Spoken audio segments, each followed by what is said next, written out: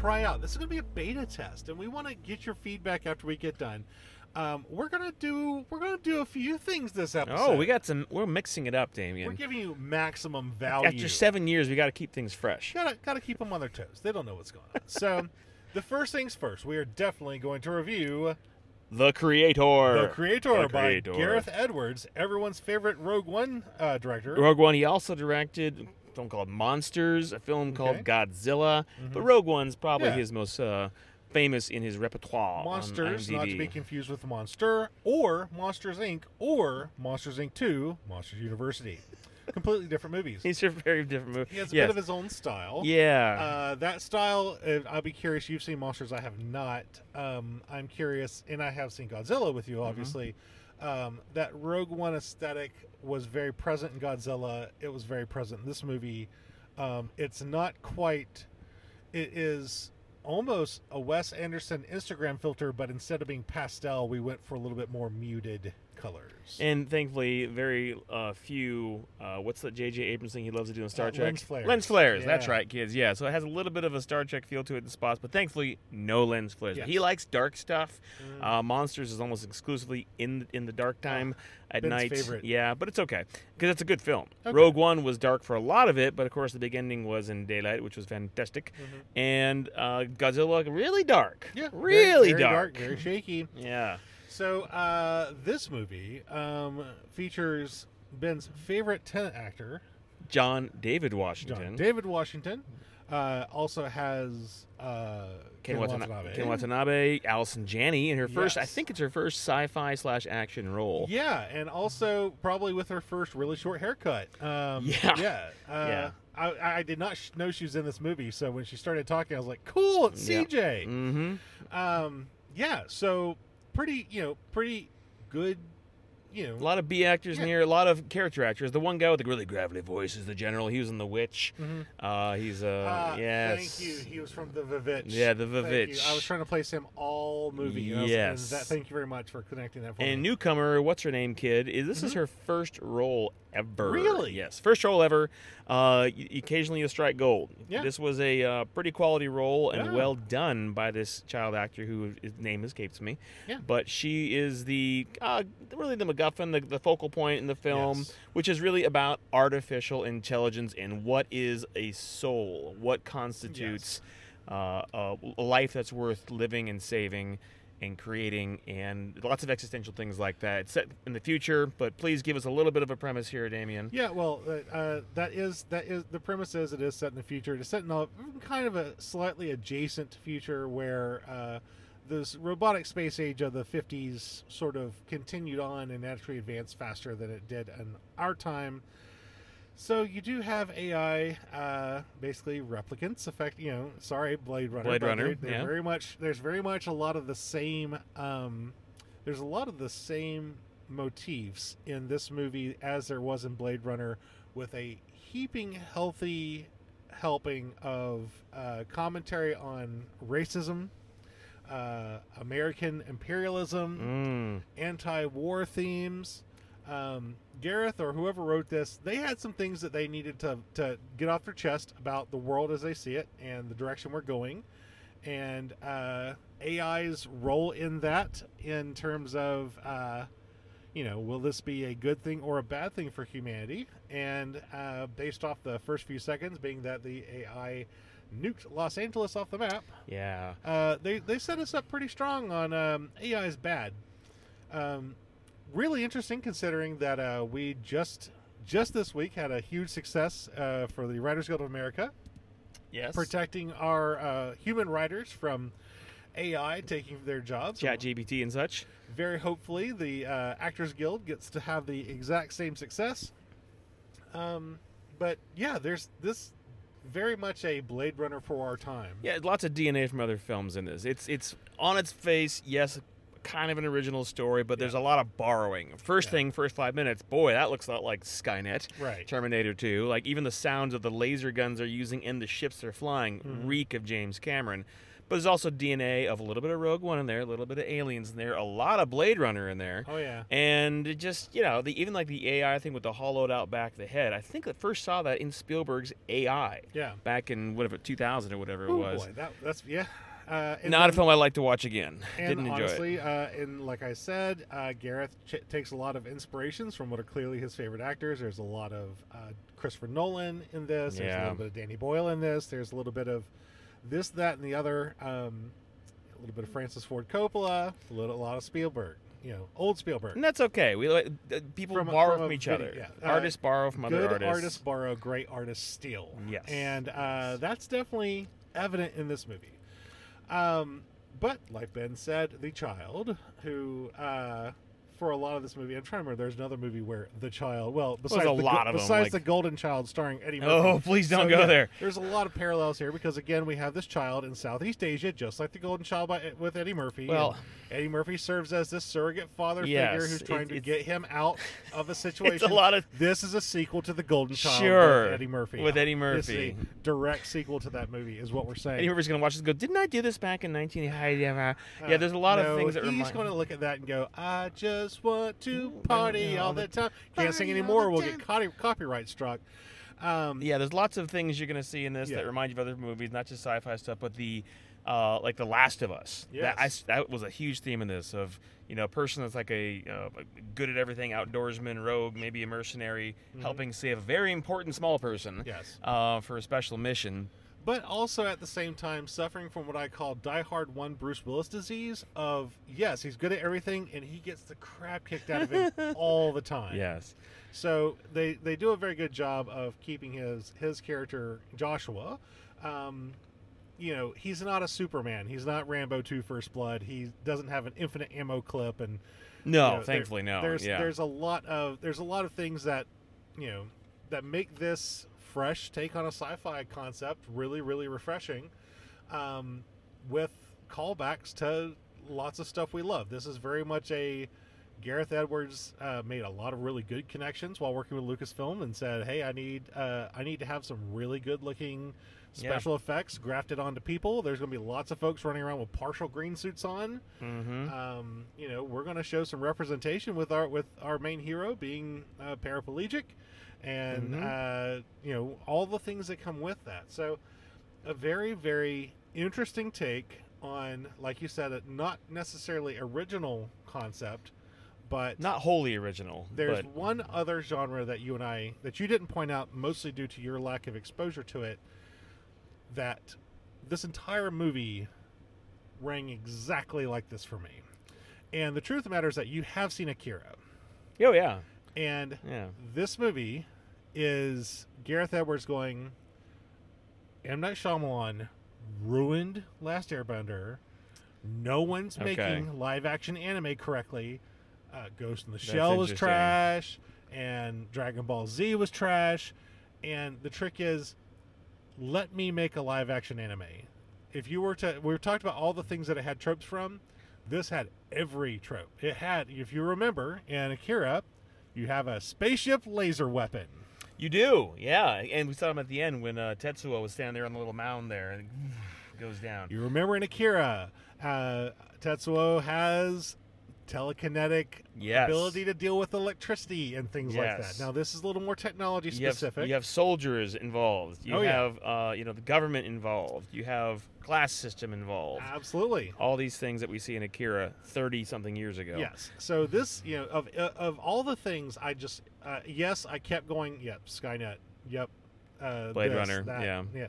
But every so often my brain would go, Akira, Akira, Akira. And it just kept happening. From the relationships, because that was one of the things that American sci-fi movies don't generally do, is focus on that familial relationship beyond The Last of Us father-daughter. This movie had a very effective... We had a mother that, granted, they still put her in a refrigerator.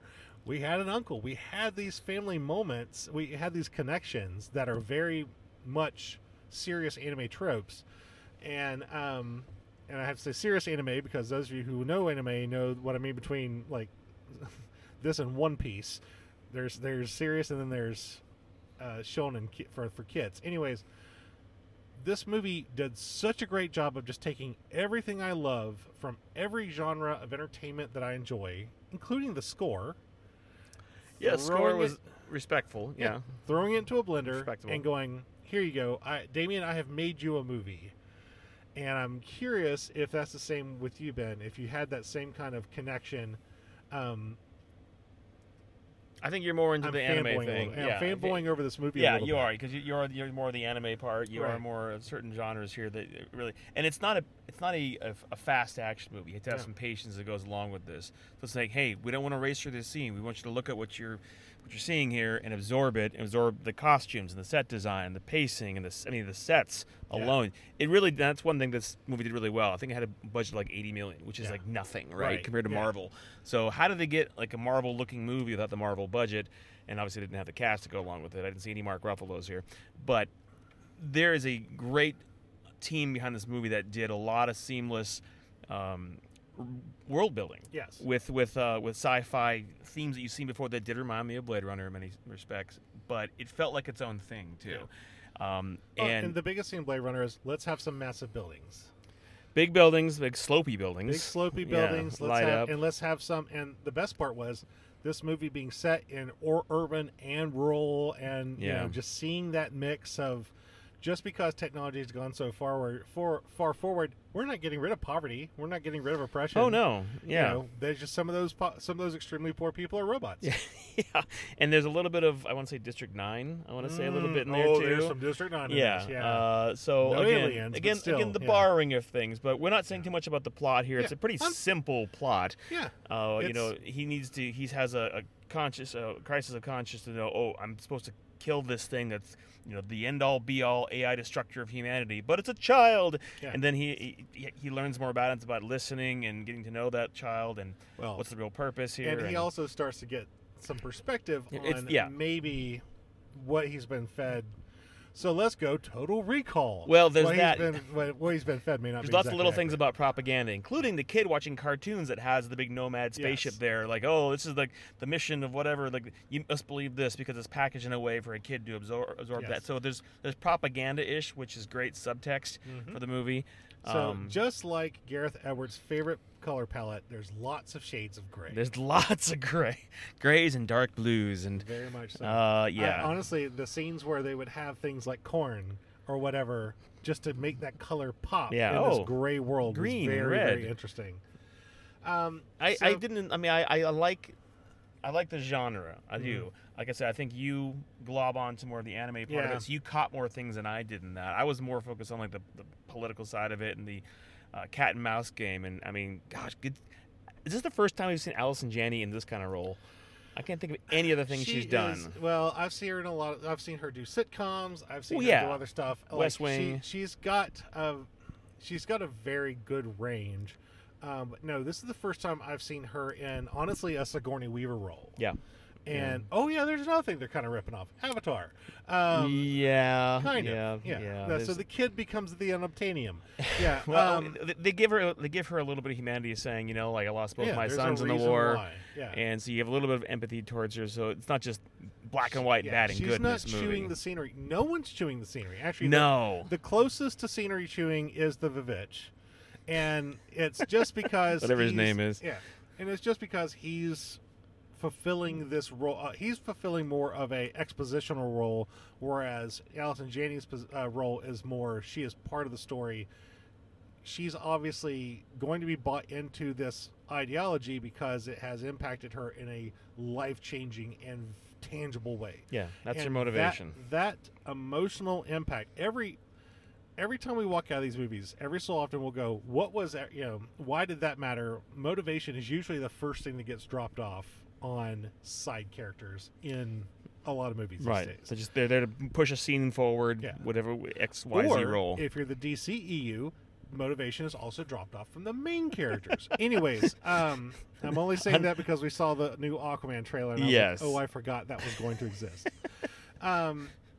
So this Gareth spent a lot of time. There is not a person who has more than one line in this movie that you don't get some sort of motivation for why they are the way they are. A little bit. Decisions they're making. Yeah, from like the guy that was like, I have 30 seconds to tell you something, and then we're not going to go into why, and he's concerned about his wife, and it's like, oh, we have this little moment with this person. Like, these aren't just things. They aren't just, the mindless drones of warriors out there in Marvel movies out there. These are existing things, whether they're real, birthed, or made in a factory, which we saw some of that too, by the way, which is kind of cool. It allows you to be more immersive into the world, which I appreciate. It's not just like this blank slate of like, oh, I guess this is the world. We're not going to go more than an inch deep. You get to know this world. You get to feel it and to hear it, and it kind of sucks. And there's lots of great things with with AI, and they're, like you said, from the 50s on, advancing way faster. So they're part of they cook our burgers, they take our trash out, they fight in our wars. Like, will there be a day one day, Damien, when we're alive and this happens? No. Because the biggest difference is that the AI revolution that takes over the world will not be driven through political entities. They will be corporations. Yeah, the Apple DeathBot 13XR will be the one that wipes out most humanity because of a bad update. Yeah. So I've been loving on this movie. Let me tell you what I didn't like. I feel like I just got done running a couple miles. It's long. It's 2.5 hours. It's long, but it didn't feel like 2.5 hours to me. Honestly, when you got up to use the restroom twice, I was like, he just went. And I realized, oh, wait, no, he didn't just went. It's been a while. It's been a minute, yeah. Yeah. But, I also drank a gallon of soda. Yeah, fair enough. But it's for all of the things that make this movie great about having these backstories and all of this, there's a lot of lore that you're holding on to that they trust you to hold on to. I appreciate that. There's a lot of characters. I mean, there's a lot of characters. Yeah. And keeping all of that stuff going and just the emotional investment, it was exhausting. I don't know if it was exhausting in a, oh man, I feel good, I just got back from the gym, I'm exhausted, or I'm exhausted, it's 98 degrees outside and I've been walking 10 feet and I want to die because it's Chattanooga, Tennessee. So, I'm kind of at a loss. I just know that I feel like I need a nap. Well, the movie doesn't pander to all audiences. Like, we're gonna have an essential character that this is their first time experiencing this world that we're gonna follow along with, much like Ellen Page's character in like Inception, right? Or that we're kind of this is my person that will be asking the questions that I'm asking in the audience. This is a world that's been going on a very, very long time, and we're opening the door for it for a couple hours and it's closing the door. Yeah. There's a whole lot of narrative, a whole lot of norms, a whole lot of terminology. And thankfully, at the very beginning, the first thing you see is a definition from a dictionary of what Nirmata is, which is the end-all, be-all, alpha and omega AI out there that the AI worships. So there's that. They give you that. But then it's like, boom, we're just going. Like, oh, we just hold on for this. What's this? And what does that mean? And what's that technology? Who's this person? Well, they're all living in this world. So I like movies that challenge me, not to the point that Tenet challenged me. Yes. But this movie is, like I said earlier, not for all audiences. Absolutely. There's not going to be a lot of patience given to this movie, much like Arrival, or even Blade Runner 2049, which was even slower than this. Yeah, very true. So it's not going to be a Marvel movie. It's not going to be. I don't even know how to compare it to anything. It's just kind of a good thing. It's all the things. It's all the things. So the second thing I have a complaint, because I have to have at least all right, Damien's patented. We're gonna copyright it. Damien's patented one technical issue. Ooh. How big's a Nomad? Very large. It's very large. Is it in space or is it in the atmosphere? See, that's the question I had too. I think it's atmosphere. I don't think it's space. But they show space parts too. Like, wait a minute. Yeah. Up and down it's going? What's going on? And also, I recognize that the International Space Station, for example, is in orbit. It orbits the entire planet every 90 minutes. It's very, very fast. It's very high. Yes. What it doesn't do is go from Europe to Asia and back to Africa just whenever you need it to be in the scene, close enough to see. I don't know if you've ever seen the International Space Station as it goes by. Have you ever been outside? It's a very tiny dot that flies real fast. Real fast. And I get that this is very large, but then we have a scene with a human body on a missile on the side of it. Right. Oops, now I have scale. So that is Damien's. I can't talk about it much because it's so spoilery. But that is Damien's technical thing. Was that the giant space station weapon was either the size of Connecticut or an aircraft carrier. And while both things are big, one of those things is much bigger than the other. And that's what it's like. The second part is what, I mean, the size of Connecticut, what it felt like to me when you look at the scale of it, see the explosions going on. Like, it is a sizable, Corellian, Star Wars thing out there in space or the atmosphere, shooting lasers down, scanning things. But and in some scenes, it's the Death Star. In some scenes, it's a Corvette. So, like, it's really weird how there was no consistency on that. If they had told me that there were multiple, I would have an easier time. But it's the end all be all one. There's one. Yeah. And sometimes it's way up in space and it's really big, and sometimes it appears to be just hanging out in the sky. That little bit of switching back and forth was just kept making my brain go, nah, something's wrong here. That Neil deGrasse Tyson's going to chew this out. Okay, well, it's not Interstellar, right? They're not trying to be completely factual and scientific in space. This is a sci-fi movie, but there is the law of physics and lack of explanation for moving from one side of the planet to the other in mere seconds. You see a little bit of that too in other things with, like, wait a minute, how did that quickly? And right. But hashtag it's because of movie. Yes. It just has to happen. You can't just say. I recognize the wizard law. I am less forgiving of movies that present themselves as hard science fiction. Yeah. Which is what this movie did. You're right. It's not Interstellar, but it's trying very hard to apply scientific or science fiction to real world problems. And because of that, when you lean one way, when you tell me that this is a possibility in your future, then you're telling me, hey, we're going to play by these rules. I even had a problem with, there was one vehicle that floated. Yeah, well, yeah, the vehicle, and then there was a ship that floated too on the water a little bit. Well, I can get around something, but floating anti-grav not established in this movie, right? All of the helicopter things sounded like helicopters. Right, yeah. The jets had like engines, and suddenly had like floaty things. Like, rockets wait a minute. have rocket. Yeah. It's like in Star Wars, where you have the speeders that use anti-grav, and then you have ships that use rockets. I'm more okay with that because you're not trying to tell me that this is Earth. This is a galaxy a long time ago, far, far away, with magic. What about Dune with the thopters and then the floating spaceships? Well, that's a very good point. Yeah. And the reason why I'm okay with that is that they've introduced magic in that movie. The spice. They've introduced the Bene Gesserit. Like, magic is a part of that universe. It creates hyperspace travel and everything. So you're allowed to have realism plus fantasy when you tell me that the world that we're in is fantasy. Just say a thing. Just say it's because this. Yeah. Oh, okay. Well, then in this world that you gave me a reason, so therefore I believe it because this is a fake world anyway. Yeah. So listen, there you go. Star Trek showed everyone how to do exactly what you said. The reason why transporters work is because of the Heisenberg compensator. All they had to do was say the words Heisenberg compensator, and all the nerds can go, oh, they're compensating for the Heisenberg effect that says you can't measure a particle and know its location at the same time. Okay. They didn't have to go and say all that stuff. They just simply had to say the words Heisenberg compensator so that they acknowledge that there this you go, piece right of... there. Yeah. All right, here's the science. It'd be like, here, behold, here is the Schrodinger's bipositional cat. Okay. The bipositional cat. Of course, it is alive and dead. Okay, fantastic.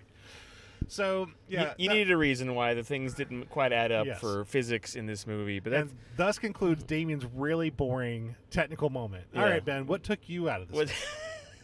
Besides the gallon of liquid I ingested in myself. What took me out of the movie, I don't think anything really took me out of the movie. It kind of just flowed. It was a little slow in parts. I'm like, okay, they didn't move this scene along a little faster. Mm-hmm. And it wanted me to invest in the characters, and I was with it. And when the ending was coming, I'm like, okay, here's the ending. And I don't know how long it took you to realize the aha moment in this, the big twist you find out about in Act 3. But I guessed it in end of Act 1. I'm like, I wonder if this is the case with this character. Yeah. And it turned out to be that. So was it a little predictable? Yes.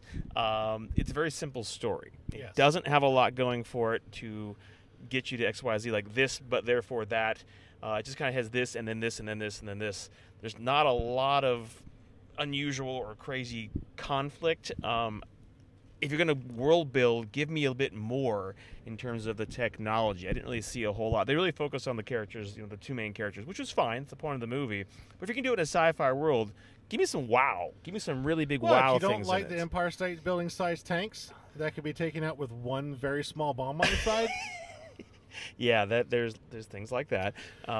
There's I don't know. It's like, with Rogue One, yes, you had a world to grow from, which is Star Wars, which is amazing. Okay.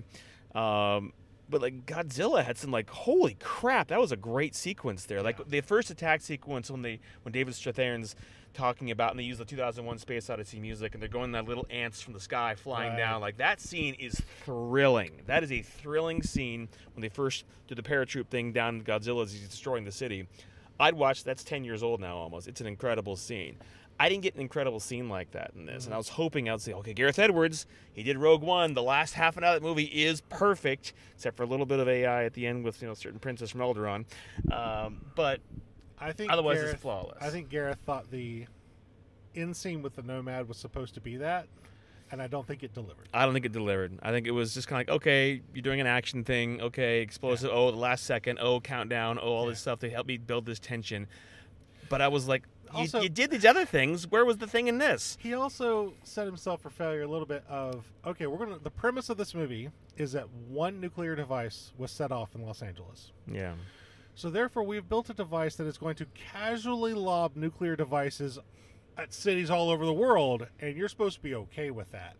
And it's kind of hard to be like, oh man, that was an intense explosion, when your only options are gun or nuclear warhead. Yeah. There was very little in between.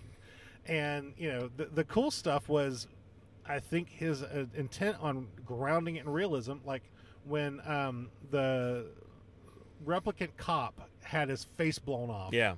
I was like, that's cool. Because it wasn't dramatic. It was just a chunk of his head is missing now, and now he's dead. I was like, that's cool. And so he kept going for, how can I ground this stuff? How can I ground this stuff? And so therefore, when he did do something big, it was almost comically overkill. Oh, we need to blow up one camp. Nuclear bomb from a space weapon is the only way to do that. And sometimes the nuclear bombs shoot straight down from it, and sometimes they're cruise missiles for some freaking reason. Sometimes, yeah. And just honestly, from a logistical standpoint, they and by the way, they said the Nomad cost $1 trillion. That is incredibly cheap. I don't think that they. I think the writers thought that was like nothing, and I'm like, no, $1 trillion is nothing. They spent 8 times that during the last administration. Yeah. On things. When you're trying to build a thing in space, unless you are actually able to build it in space, meaning like you're harvesting asteroids and keeping that stuff up there that never comes down, and you're never shipping stuff up from the ground. They grew crops, Damien. We saw that. What's that movie with the guy that has gardens in space? He's growing it. Silent Running. Silent Running, such a good movie. Yeah. Oh man. You have a little bit of that there, so it's not just like a big weapon in space. Yeah. People live there. There's probably a Best Buy. And the great news is that they got it done for the bargain price of $1 trillion. Because I'm telling you, $1 trillion for a space weapon that size is they got it on clearance. Well, it's like that spaceship from Spaceballs, Evacuate the Petting Zoo. Like, what's it called? Yeah, Spaceball 1, honestly, more effective weapon. Mega Maid. And she went from blow to suck. You're right. And all the things. Like, that thing was massive, and they showed it. Honestly, Mel Brooks got his perspective more right in Spaceballs. Yeah. Anyways, we digress, yeah. Listeners, you're not here to listen to us talk about a movie. You're here to listen to us give you sound financial advice. For 7 years, that's all we've been doing. Times are tough, although gas is actually back down. I got gas for $2.80 something. Is it really that low here? Yeah. What's gas like in your neighborhood, listeners? Yeah, let someone else know. I'm not interested. And things are expensive. Going to the movies is definitely one of them. For example, Ben and I, we drive halfway across Hamilton County to get to Northgate 14, and burning hundreds of gallons of gasoline, and putting wear and tear on our vehicles. And we're having to make sacrifices. Are Ben and I ever going to have kids, or are we going to go see these movies? We have made this sacrifice for you. We are seeing the movies separately, by the way. Yeah, we don't. Well. Ben and I might have a kid together that's a replicant that we'll have to save so that we can ship it. Anyways, That's the premise of this movie. So what we've done is that using grounded, realistic, real-world scientific technology, actual applicable. We refuse to use ChatGPT. We refuse to use even other advanced computational things such as Microsoft Excel. And grounding ourselves in real-world physics. Real-world physics. We are literally sitting on the ground in a pickup truck right now. Yes. And we realized in a very Einsteinian, Copernican, Pythagorean, ooh, Galilean, fantastic, Newtonian, Muskian. Well, no, not Muskian. No, we don't want to go there. No, because then the math would be off. Because he's actually not smart. He hires people to be smart for him. Well, and Ben, you and I, we came up with this formula ourselves. There it is. It is called the Hunt Power algorithm. Okay. It is published in magazines all around the world.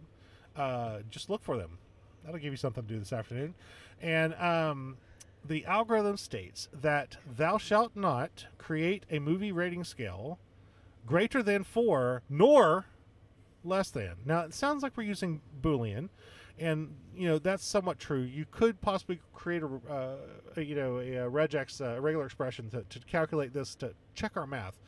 But what we have determined is that if you have a 4-point scale, you can impart the maximum amount of financial information needed to plan your entire family's financial health, estate, set your will, make stock picks.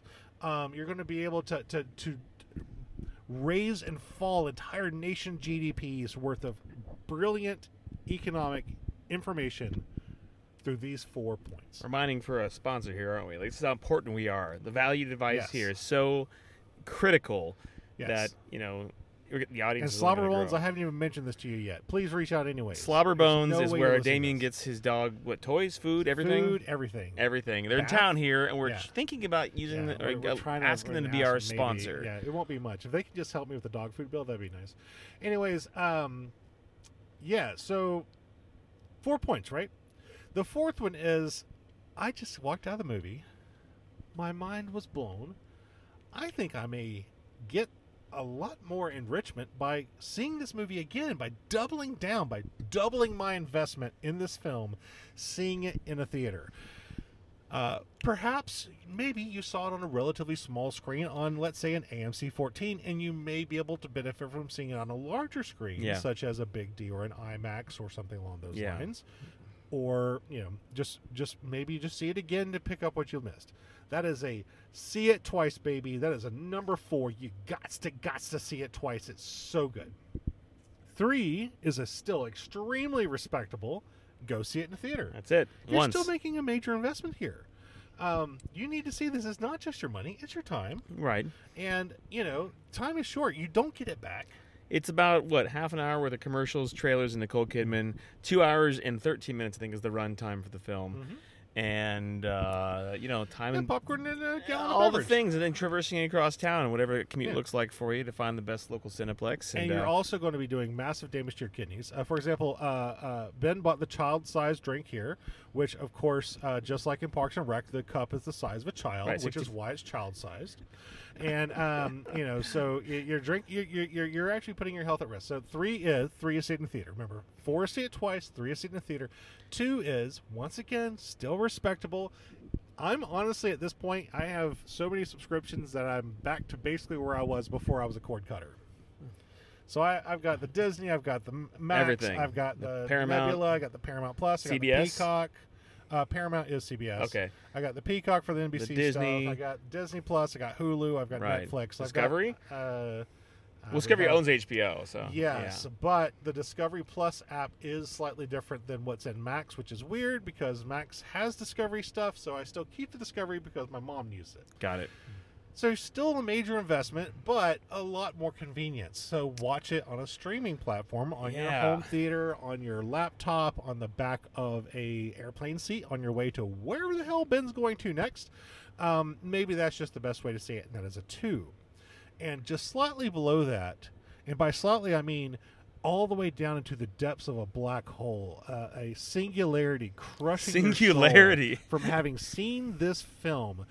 Light cannot escape, thought cannot escape. There's nothing but Hawking's radiation radiating out from this dying dead star of a movie of just sadness and despair. You have Meg 2 the Trenched your whole day, and you're not going to be able to do another movie podcast for weeks as you seek therapy and help. You get a substance abuse problem. You get off the substance abuse program. Now you're in 12 steps talking about Meg 2 the Trench because that's just how bad it was. I'm sorry. Did I say Meg 2 the Trench? A couple times, yeah. I meant Meg 2 : the Trench. You're talking like that subworld, like the end all be all, where Ken Watanabe was in Inception. Yes. You know, the end of the below the Yes. dream sequence, or you're behind the bookcase in Interstellar, and other such deep films. No. It is the hell that is portrayed in snippets that make you lose sleep from Event Horizon. Ooh. If you only saw a movie that was just the hell parts from that movie on loop for 2 hours, that is somehow, despite being the most disturbing thing you could possibly imagine, still What's the phrase? Still better. Liberate tutame ex inferis. Exactly. Save yourself from hell. Yes. That movie definitely scared lots of things out of me back in 1997. So in other words, a 1 indicates that it is a poor film, as based on that description that we just gave. Quite a long description, yeah. So 4, see it twice. 3, go see it. 2, stream it. 1, run away screaming. Ben Hunt, Esquire. Ooh, Esquire. Are you like Ted Theodore Logan over here? Gnarly. What are you going to give The Creator? The Creator. I think this movie, you should see it on the big screen. I think if you watch it at home streaming, the pacing of it's not going to keep your attention. You're going to play on your phone. You're going to play a video game. You're going to watch it in chunks. The big screen makes you say, captive audience. Look at me. Look at the scale of what I'm giving you here. It's not quite as impressive as Dune. Right. It's not quite as impressive, honestly, as some scenes in Blade Runner 2049, even though it was a very flawed movie. But I think it's worth seeing in the theater once. It's a 3 for me. It didn't capture me to the emotional height I was hoping it was going to bring me to with other Gareth Edwards joints, let's call them. Sure. Godzilla blew me away when I saw it. I was like, it's a simple movie, but I'm having a great time. Popcorn. Rogue One, a blast. You knew what was going to happen. Yeah. When you know what's going to happen in the plot and it still grips you, like Apollo 13, if it's a true story, whatever it is, true. And it still grips you, that's a sign of a good director, good storytelling. I didn't know exactly where this movie was going to go at the end. I had a good estimation, but the roller coaster I was hoping it would be wasn't there. It was still a good movie. Yeah. Still very quality film making. Like you said, there wasn't any like cringeworthy moments. No one's chewing the scenery. Right. John David Washington's he's a good actor. He's fine. And I think any kind of like chewing thing, scenery-wise, would have distracted from that. You didn't need like a Mel Gibson in here, yelling and this is crazy. I gotta make the scene more emotional. Yeah, the most yelly person is Allison Janney, and you believe her when she yells. Yeah, she's great. CJ's great. So it's a 3 for me. What about you? All right, so this is a 4 for me because I do wish now that I could have seen this on a bigger screen. Yeah. Walked in there going, it's a small screen. What are you going to do? And there is a ton of detail. I think about my dad when he got a DVD player. My dad was one of those guys that paused movies to check out everything in a scene. He loved doing that. And this is that kind of movie where I kind of think I missed a lot because I had kind of just a tunnel vision view of this film being on a kind of small screen. I do wish I had seen it on another one. With that being said, I'm giving it a high 3 because if I had seen this on a bigger screen, I wouldn't need to go see it again. And I have that opinion about all of Gareth Edwards' movies. Okay. I don't need to see Godzilla again. Wow. I did watch Rogue One again, mostly because I was just looking to scratch some sort of Star Wars itch between Mandalorian and Ahsoka, and I was like, "Hey, this is great." Bah. Gareth Edwards does really good stories that you really only need to see once. And so I am giving it a 3, but I will say if you're going to see it in the theater, it's a high 3 of go get a bigger screen, go get the best experience you can, because you're only going to want to see it once. It's kind of what I used to call them spinach movies of they're good for you to see. You don't want to eat them every day. And this isn't Star Trek, this isn't Star Wars, this isn't all the sci-fi stuff that I could watch repeatedly on end forever. It's good to see it, not a franchise movie. Yeah, too. absolutely. This is not a franchise film. We need more of those. Absolutely. Yes. So definitely go see it and see it on the biggest screen you can. Because we saw trailers for Aquaman, Marvels. Yeah. We did see the Scorsese trailer, The Killers of the Flower Moon, which looks great. We saw that one with Paul Giamatti. Yeah. He's like the holdovers for like I that. love that they did it 90s style with the voiceover and everything. It's in color. I don't know if you noticed that. They had it on the trailer. It's in color. Yeah. They had it printed. Yeah. Love it. So there are some original things still floating out there. So please give that money. Yeah. You want more of that? Because there's enough franchise things happening. How many more Fast and the Furious or Saw movies do we need? Well, we're Exorcist movies only at Saw 10. Yeah. And we only had Fast 10 this year. So, Ben, let me take this moment to do a little of a segue, because we're talking about original films. And we're talking about the 90s a little bit, Paul Giamatti. Uh-huh. So let's do a quick micro-review. That's right, my friends. It is 2:37 on the clock. You and I have until 2:45 and no longer to review Clueless. Clueless, that's right. We have a listener request from our friend Hugo Glazier Hey. in England, who reviewed The Blob years ago, if you Indeed. remember recall Yep, that episode. Very good. So 90s, it's obviously a take on Emma Shakespeare. Right. But it's 1990, what, 4 or 5? It was that color. Alicia it was Silverstone. very neon. Donald Faison, Yes. Dan Hedaya, other people. All right. And Wallace Shawn. Yeah. It's a take on Emma, right? Right. A lot of social commentary is mostly absent from it, but the premise is she is a high school 16-year-old who's very clueless as to how the real world works because she grew up with a silver spoon in her mouth, and she has a character arc that finds out, she gets things taken away from her. She gets robbed in one scene. The ugly duckling she makes pretty turns on her. Her friends turn on her. Suddenly the world is not so cherry rosy friendly anymore, and we have to. There's a lesson there. That's the general premise. And I can't imagine that movie being repeated over and over again. Legally Blonde Barbie. Can't imagine it happening again. So, anyways, why was it a hit, Damien? Why was Clueless so popular? Well, first off, Alicia Silverstone, super hot. Paul Rudd, super hot. Yeah. Donald Faison, pre-scrubs. Pre-scrubs. Super hot. With fake braces on his teeth, by the way, to hide his small teeth, I read.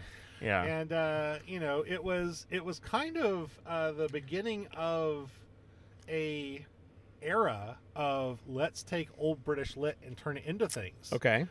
It did precede a whole lot of Romeo plus Juliet, and it preceded Shakespeare in Love, and it preceded a lot of Expectations with Gwyneth Paltrow, and lots of Shakespeare, kind of a renaissance there. And I know Emma's not Shakespeare, but like there was a lot of movies that in the 90s they said, well, high school kids want to go see movies. Their teachers keep assigning them these boring freaking books. How can we give them the crib notes that they'll enjoy it and extract their money? And how we take the world of Beverly Hills 90210 and make it kind of self-effacing and funny and in a nice little packaged movie, not this melodramatic series that's like a television event every week. And, because you have to remember Xers in particular with Reality Bites and Empire Records, they had established themselves as, we're here to sarcastically comment on the world because we recognize the boomers are never going to let us change it. So it is the talking to the camera. It's like a narrative. It's a voiceover thing, right? Which you can call it lazy, but it's funny because, like I said, it knows what it is. It's making fun of itself. Brittany Murphy's real introduction to the world before 8 Mile, before all these things. So she was the ugly duckling character. But it's got like iconic lines and funny scenes in it. She comes out in a little white dress down the stairs. She's like, "Shay, get in here. What are you wearing? A dress." Says who? Calvin Klein. It's got these wonderful little segues between social commentary, and it's just a fun, bright little movie. I will say, I came out when I was in high school. In my second year in college, I lived next to a guy named Carlos. Carlos Delgado. Hello, Carlos. Yeah, he's not really a listener. Maybe he will be after this.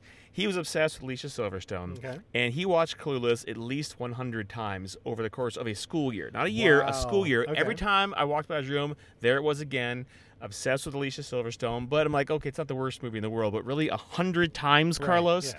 So I don't know exactly what motivated behind Alicia factor. Sure. But I about 4 years ago, I was passing through Detroit on the way to Europe, in the Sky Club there. I walked by. I think it's Alicia Silverstone. And I walked by her, and I looked at her, and she looked at me. I was like, "Oh, that's definitely that's her. I know it's her. I didn't bother her."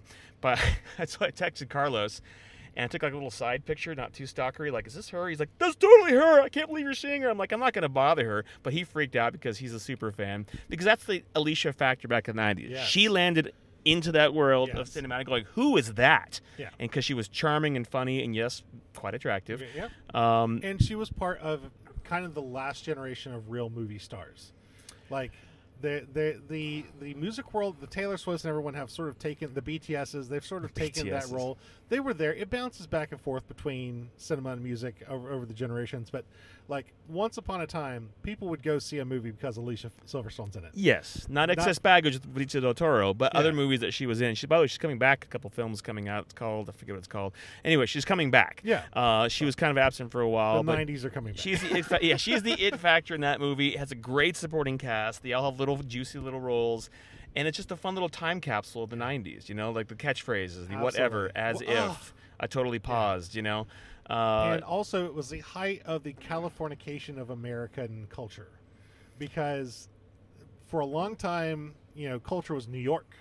Oh, gosh, yeah, everything was New York, yeah. And then Chicago tried to be a thing, and Los Angeles came out and kicked the door in and said, "Behold, Valley Girls," and America wept. That, and this is before Mean Girls, by the way, too. Like, you think about classic high school movies, Clueless has got to be on that list. Before that, it was all 80s schlock with Molly Ringwald, right? Clueless was kind of the renaissance of that in the mid-90s, and, I mean, it launched her career.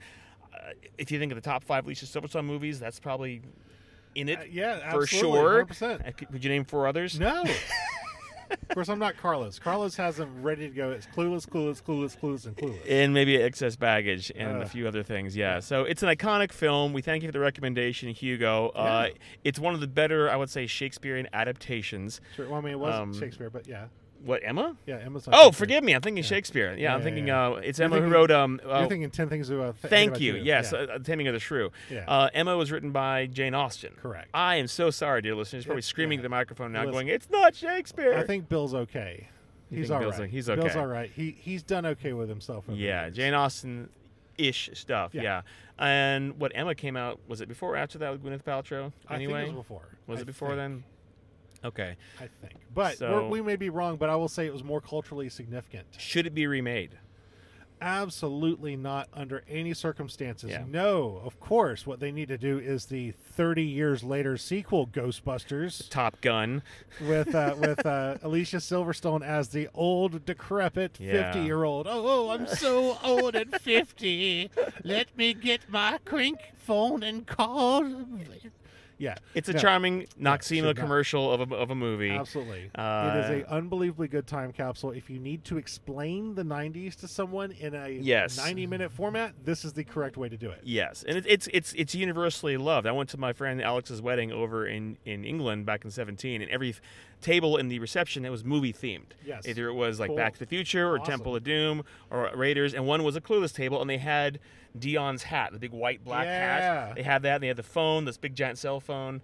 So anyway, it's 2:45. 2:45, and thus ends the micro review. Quick score. What are you going to give it? Giving it a 4. I'm giving it a 4 too. All it's a right, fantastic film. Awesome. That is awesome. And now, dear listeners, our latest new feature for the podcast. We're not going to do all these. We're just going to do 3 each. Okay. 3 each. What are we playing here, Damien? So we are playing the movie game. This was created by Joe Beretta, a famous internet comedian and writer who I believe now works for Disney, and he absolutely came up with this idea as a joke, and then everyone loved it, and so he turned it into a home game you can play. The purpose of the movie game is that we're going to take 2 clues, and we're going to cram the 2 clues together.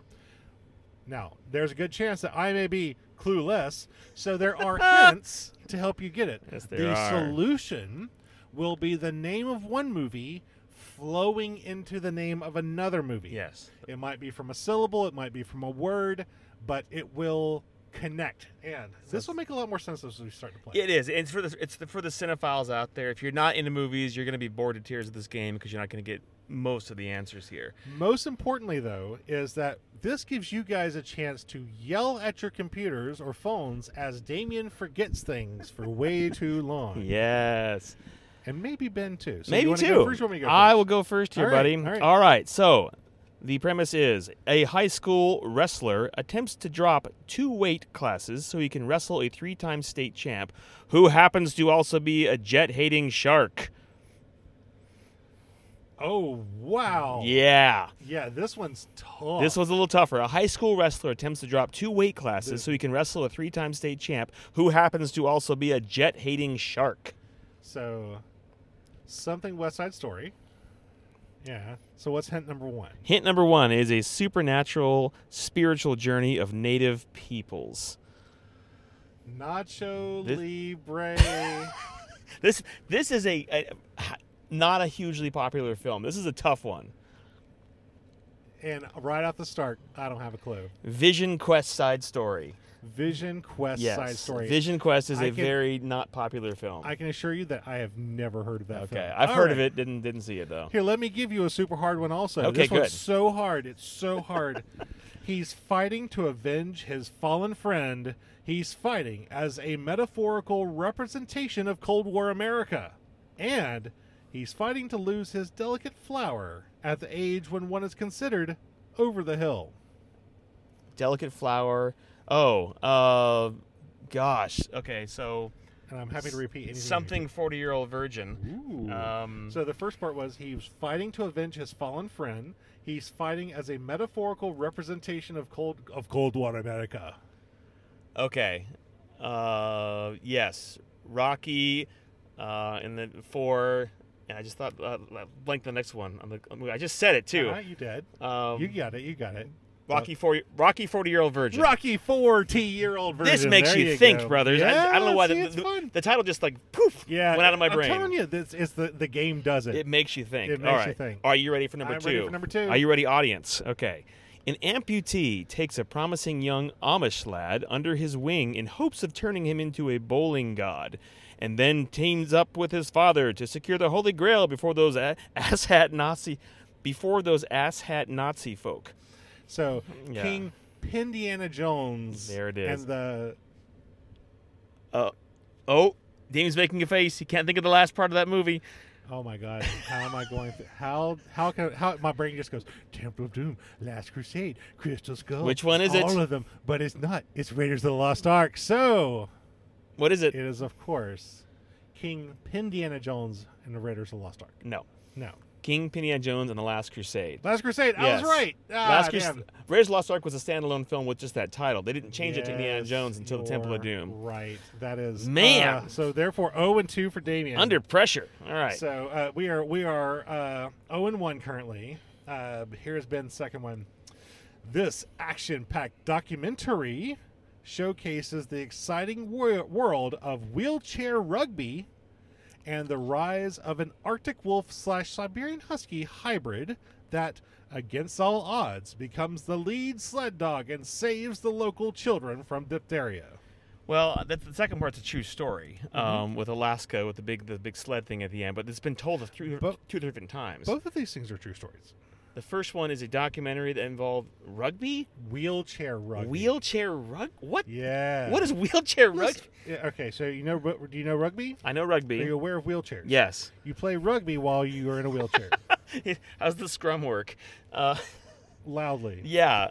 Wow, that is a big blank slate for me on that one. This is a documentary, believe it or not, that I have seen. Oh, you hate documentaries. And I hate documentaries. Yeah. I need a hint. The hint is alternate title Homicide Sphere. Homicide Sphere. They're basically giving it to you. Death Star? That's close. Oh, gosh. I've never heard of a documentary about wheelchair rugby. Well, what's the second movie? Maybe you'll be able to get into it. Second clue again? Second part of it. The rise of an Arctic wolf / Siberian husky hybrid that against Balto. all odds... Balto. So something roller Balto? Not roller Balto. Murder Ball. Murder Ball. You remember Murder Ball? I've never seen Murder Ball. Yeah, It's wheelchair rugby, dude. You've seen it. You know the question you just asked me, how does that work? That question made me watch that movie. It's a documentary about wheelchair yeah, rugby. yeah. And this was made when? In the 2000s. Oh, of course. Yeah. That was tough. Yes. That was Some tough. of these are tough, y'all. Okay. This is a hard game.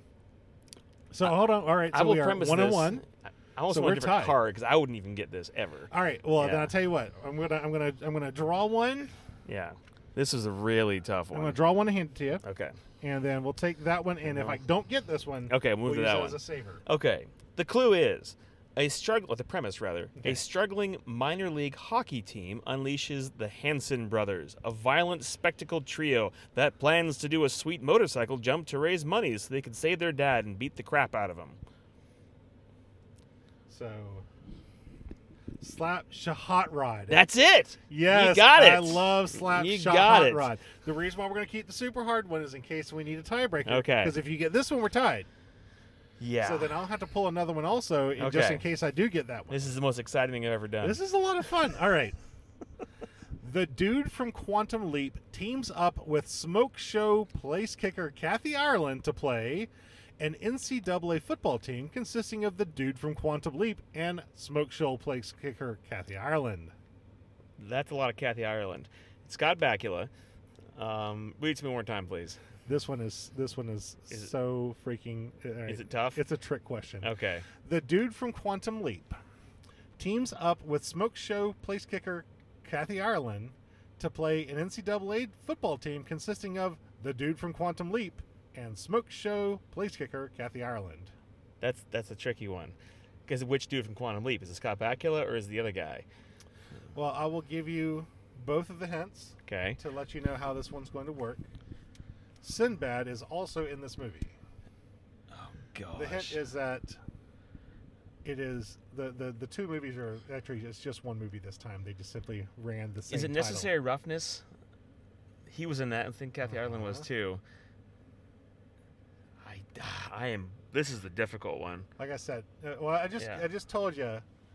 Sinbad. No. I just accidentally told you how this works. They're only talking about one movie here. They just said it twice. So it is Necessary Roughness. No. Necessary Roughness. Necessary Roughness. Really? Yeah. So we're gonna toss that one. That was We're a gonna toss weird that one. because that one goes against the format. I'm unhappy with that. That's one. So that's a that weird one was one. not fair. I'm going to give you a different one. This one is not stupid like that. Okay. Matthew McConaughey bets he can make a pretty magazine columnist fall in love with him in a week and a half, and race in the Daytona 500 against the dude from The Princess Bride. Yeah. Dude from The Princess Bride, though. Uh-huh. So it's How to Lose a Guy in 10 Days of Thunder? That's correct. Yes. Was the Princess Bride guy in Days of Thunder? He was. Carrie Ellis. He was the other. He was the.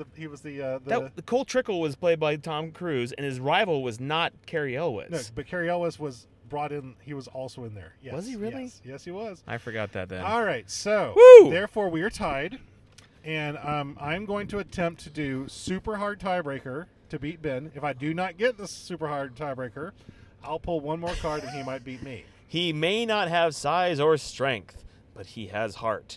And this little fighting Irishman will need it to survive a backcountry banjo duel with that local inbred boy. Okay, so we're going to Deliverance. I've never heard of this first movie.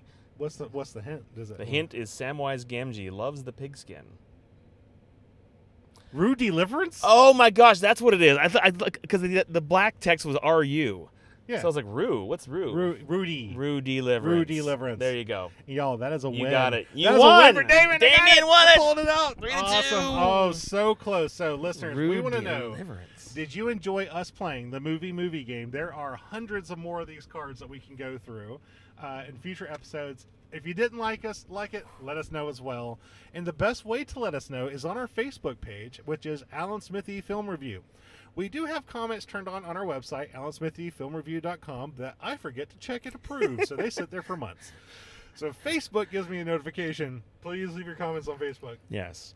Again, that's Alan Smithy Film Review, spelled, the hard word in that, of course, is Smithy, spelled Smithee. Right. Review, spelled normally. So Alan Smithy Film Review on Facebook. You can also please tell your friends about us. We're on Apple Podcasts. We're on Google Podcasts. And although I heard Google Podcasts may be closing down.